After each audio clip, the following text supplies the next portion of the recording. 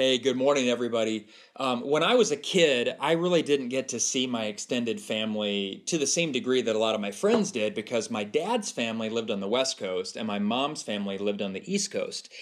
But when we would get together with our families, I really quickly started to see like my parents in a new way, and I started to really understand their behaviors more. So my dad's family, obviously the Shoreys, they were known as the shouting Shoreys.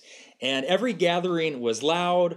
People talked over each other, but it was festive. It was exciting. Like everyone loved to be together. There was always a competition too, and I remember at multiple family gatherings that we had when I was a kid, the party was never done until there was a pull-up contest for all the men. And I am not even kidding you, no one would stop until they couldn't take off their shirts by themselves because of how many pull-ups that they did. And it's truly, the reality was that their egos very much outsized their muscles. For what it's worth, I still love pull-ups to this day. And you'd be surprised what you can turn into a pull-up bar in your house. So my mom's family, the McNeils, were known for being full of Southern charm and hospitality, at least when they gathered in large gatherings. The women were always dressed to kill, and I mean literally always. My 93-year-old great aunt wore several-inch heels to her sister's funeral, who was my 97-year-old grandma. And I'll never forget her walking all the way to my grandma's gravesite. The ground was sort of wet and unstable, and I just remember thinking, I cannot believe my Aunt Polly is doing this. She always looked great. Now, in smaller gatherings, the family was sort of known to tell it like it is. Maybe you have people in your life that are like that. They're like, hey, I'm just a truth teller. I'm just going to tell it like it is. Well, that was definitely the McNeils. And Christmas was never over until someone's, or actually probably everyone's, feelings were hurt. Those were just our families. That was my family. Names are almost often synonymous. They're often synonymous with what people are known for. So as I share this, I wonder what my girls will think about the Shorey Wilson family. I hope that they're always going to smile when they look back and they think about how we got together as families. And I hope that we took the best of both of our families to create this incredible, messy mixture of people. My name is Neil, and I am one of the pastors here at The Edge. I want to welcome you to our worship gathering today. However you're gathering, whether you're in a house church today or you stumbled across our podcast, we are excited to have you with us. And today, we are finishing our series from the book of Colossians that we've called Christ in You. And specifically today, we're seeing what we can learn from Colossians chapter 4, verses 7 through 18. At first glance, it may seem like a formal benediction that just mentions a whole lot of names. And maybe you're like me, that when you come across a reading like this in Scripture, you almost feel like you should just skip over it, almost like it's not important for you to understand. But when we take time to read these names and understand who they were and digest what we learn from these people and their names, and then combine it with a little self-reflection about our own names and character, I am convinced that there is much that God has for us in these passages. So let's pray, and we're going to get into it. God, today, as we close out this book of Colossians, and we see what the Apostle Paul was inspired to share with us from you, I pray that you'd help us to get every single thing that you have for us today. And as we get it, Lord, help us to apply it to our lives and that we'd be changed. In Jesus' name, amen. Colossians chapter 4, verses 7 through 18. Tychicus will give you a full report about how I am getting along. He is a beloved brother and faithful helper who serves with me in the Lord's work. I have sent him to you for this very purpose, to let you know how we are doing and to encourage you. I am sending Onesimus, a faithful and beloved brother, one of your own people. He and Tychicus will tell you everything that's happening here. Aristarchus, who is in prison with me, sends you his greetings, and so does Mark, Barnabas' cousin. As you were instructed before, make Mark welcome if he comes your way.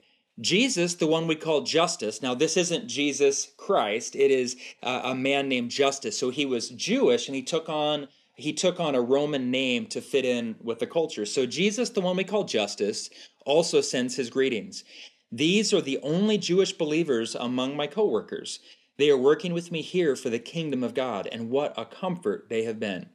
Epaphras, a member of your own fellowship and a servant of Jesus Christ, sends you his greetings. He always prays earnestly for you, asking God to make you strong and perfect, fully confident that you are following the whole will of God. I can assure you that he prays hard for you and also prays for the believers in Laodicea and Hierapolis. Luke, the beloved doctor, sends his greeting, and so does Demas. Please give my greetings to our dear brothers and sisters at Laodicea, and to Nympha and the church that meets in her house. After you have read this letter, pass it on to the church at Laodicea so they can read it too, and you should read the letter I wrote to them. And say to Archippus, be sure to carry out the ministry the Lord gave you. Here is my greeting in my own handwriting. Paul, remember my chains. May God's grace be with you. There are at least three main things that stick out to me aside of all of the names that are hard to pronounce. And here's the first. The church is a diverse family, and family is God's messy plan. The church is a diverse family, and family is God's messy plan. I want to point out quickly that the Apostle Paul mentions 10 people in these verses. Tychicus, the beloved brother helper, Onesimus, the faithful beloved brother slave, Aristarchus, fellow prisoner and devoted friend, Mark, the one who deserted Paul on a missionary trip and ended up writing one of the Gospels after being reconciled to Paul, Justus, the very present friend, Epaphras, the servant prayer warrior, Luke, the beloved doctor and friend, Demas, the friend who would turn away, Nympha, the house church hostess, and Archippus, the discouraged church leader. What an amazingly diverse group of people. They're diverse by ethnicity, they're diverse by religious background, by socioeconomic status, by profession, by the quality of their character and their expressed integrity. In almost every way, these people are different. And the very last people that I would personally choose to be all together to get things done for Jesus. But isn't that just like God to do? To call people that you would never call? Paul wrote to the church at Corinth about that. 1 Corinthians chapter 1, verses 26 and 27. It says, remember, dear brothers and sisters, that few of you were wise in the world's eyes or powerful or wealthy when God called you. Instead, God chose things that the world considers foolish to shame those who think they are wise. And he chose things that are powerless to shame those who are powerful. Do any of you remember that moment in recess? Did you play kickball at recess like I did? I remember in grade school, everybody was obsessed with kickball. And it was always fun, but there was that moment at the very start where you all gathered out on the blacktop, and then two captains were selected, and the captains then made you go through this excruciatingly long wait where you figured out what team you were going to be on and what order you were going to be picked. The most embarrassing thing in the world, at least for me, was if I was worried about being picked last. Because you felt like the captains looked at you as if you were worthless and they had to sort of accept you. Horrible moments if you got picked last, but God actually picks the last person first. He picks the struggler. He picks the one with low self-esteem. He picks the one who was born on the wrong side of the tracks. He's not worried if you are an honor student, and he doesn't care if your parents have a sticker that says that you're their honor student. He's not in need of your wealth. He also isn't in any need of your goodness or your righteousness. God is good. Only He is good. That's the story of the Bible. And we become good not from the good that we do, but from receiving the good of who He is. Galatians chapter 3, verses 26 through 28, it says, for you are all children of God through faith in Christ Jesus. And all who have been united with Christ have put on Christ, like putting on new clothes. There is no longer Jew or Gentile, slave or free, male or female, for you all are one in Christ Jesus. Do you get this picture? In God's gloriously messy family, all of our differences are insignificant compared to the one thing that holds us all together, and that is the person of Jesus. So here's the second idea that I believe God wants us to grab onto today, that names are significant, whether you are well known or not. Names are significant whether you're well known or not. People often tell us at the Edge when we do baby dedications that those are really important moments for families. And part of the dedication includes times where we talk about the child's names that the parents gave their babies, and how in Bible times names are really significant because they often spoke to the destiny that God had actually designed for that child. But not everybody and not every baby is going to grow up to be famous. We know that, but when we're kids, don't we all dream of jobs that are going to make us well known? They're going to make us be significant in the eyes of others, or at least they're going to make us wealthy. Very few kids dream of doing jobs outside of those things. But just as your son, I'm just going to break this to you, just as your son is probably not going to grow up to be the second coming of LeBron James, and your daughter is probably not going to be the next Billie Eilish, you also probably won't be one of those Instagram church influencers like you might be seeing. Like maybe the Apostle Paul actually would have been if Instagram had existed 2,000 years ago. But regardless of that, whether or not anyone ever writes about you on Facebook or Twitter or snaps about you, your name is significant. Because no matter how insignificant you feel, no matter how little attention the world or even how little attention the church has given you, God sees you, and He can use the great, He can use the small, He can use anyone who knows that they are sinful. There are two names that stand out to me in this story, two specific names. Tychicus, one because it's a strange name, and Onesimus, well, it's also strange. But Tychicus first, it means to hit the mark. Interesting, because it's the opposite of the Greek word for sin. And the Greek word for sin is described as missing the mark. And Tychicus lived that out fully. He lived it out fully. He nailed it. He hit the nail on the head. He hit the mark. He was the bullseye. He was Paul's beloved brother.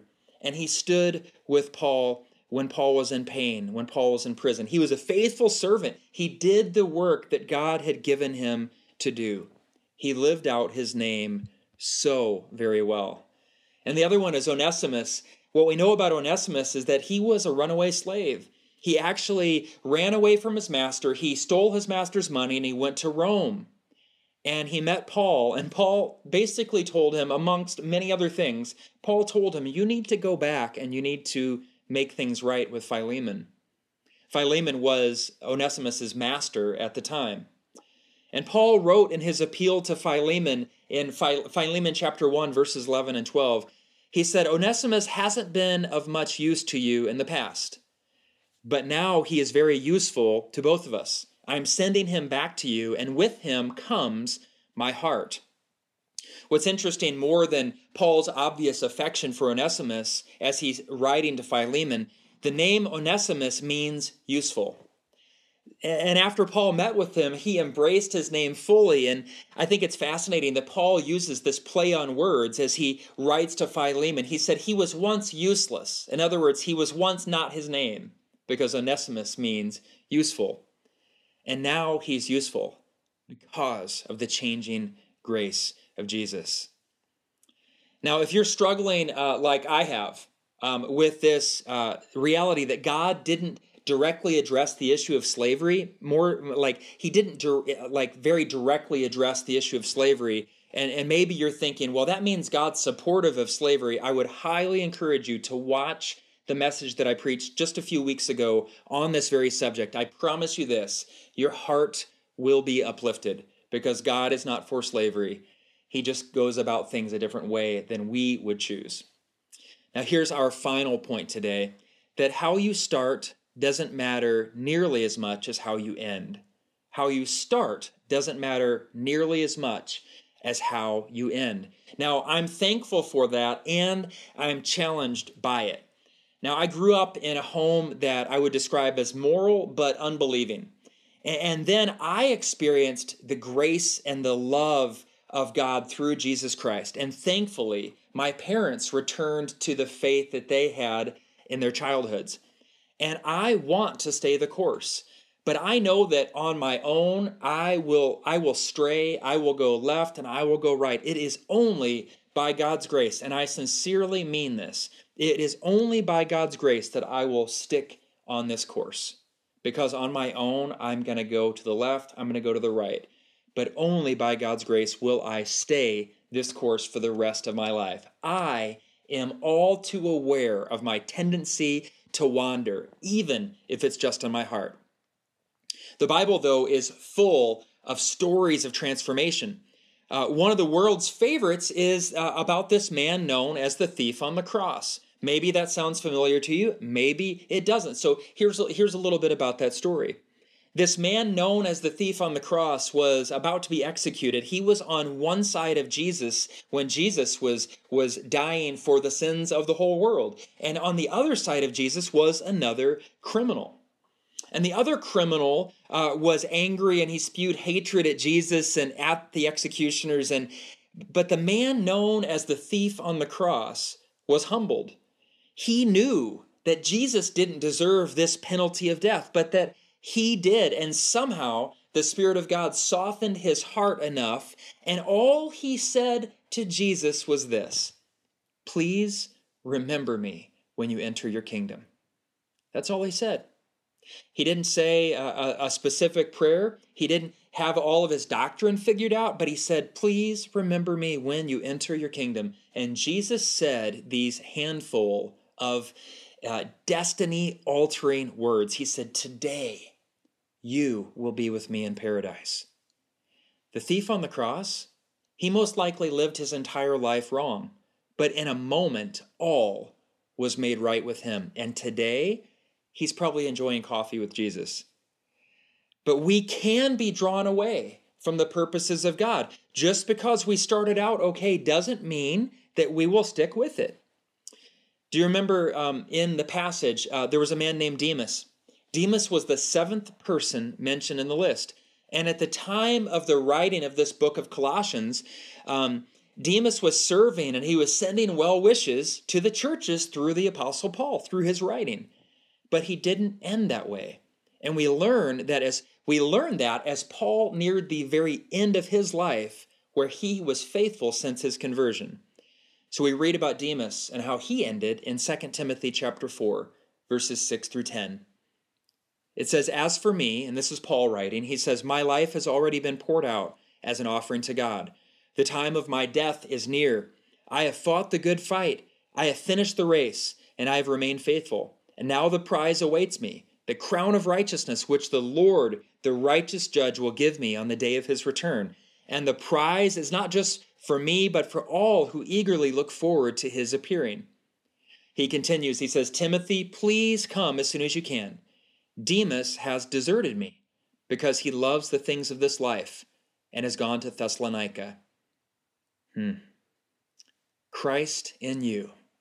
May the Spirit of Christ in us burn brighter than any competing desires, and may we all run well the races that God has laid out for us. Here's the thing. If you get to the end of your life and you realize that you've never done a good thing, your standing is exactly the same with God as the person who is preparing themselves to tell God all of the reasons why he should let them in, all the good that they've done. The plan has always been the same. God made a way for us. That means that the biggest sinner, the worst person that you know, the person that you think, at least I'm not that bad, is no different than the one who just barely missed the mark. Because the truth is, missing the mark is missing the mark. Acts chapter 2, verses 36 through 41. The Apostle Peter said, "So let everyone in Israel know for certain that God has made this Jesus, whom you crucified, to be both Lord and Messiah." Peter's words pierced their hearts, and they said to him and to the other apostles, "Brothers, what should we do?" Peter replied, "Each of you must repent of your sins and turn to God and be baptized in the name of Jesus Christ for the forgiveness of your sins. Then you'll receive the gift of the Holy Spirit. This promise is to you, to your children, and to those far away, all who have been called by the Lord our God." Then Peter continued preaching for a long time, strongly urging all his listeners, "Save yourselves from this crooked generation." Those who believed what Peter said were baptized and added to the church that day, about 3,000 in all. It would be one of my greatest moments of sadness for any of you watching this today, whenever you're watching this, to miss out on how to be saved by God. It isn't about your goodness, and it isn't about how bad you are. It is only about God and what He has offered you, and I encourage you to receive it today. May God bless you always, and I'll see you again in a minute.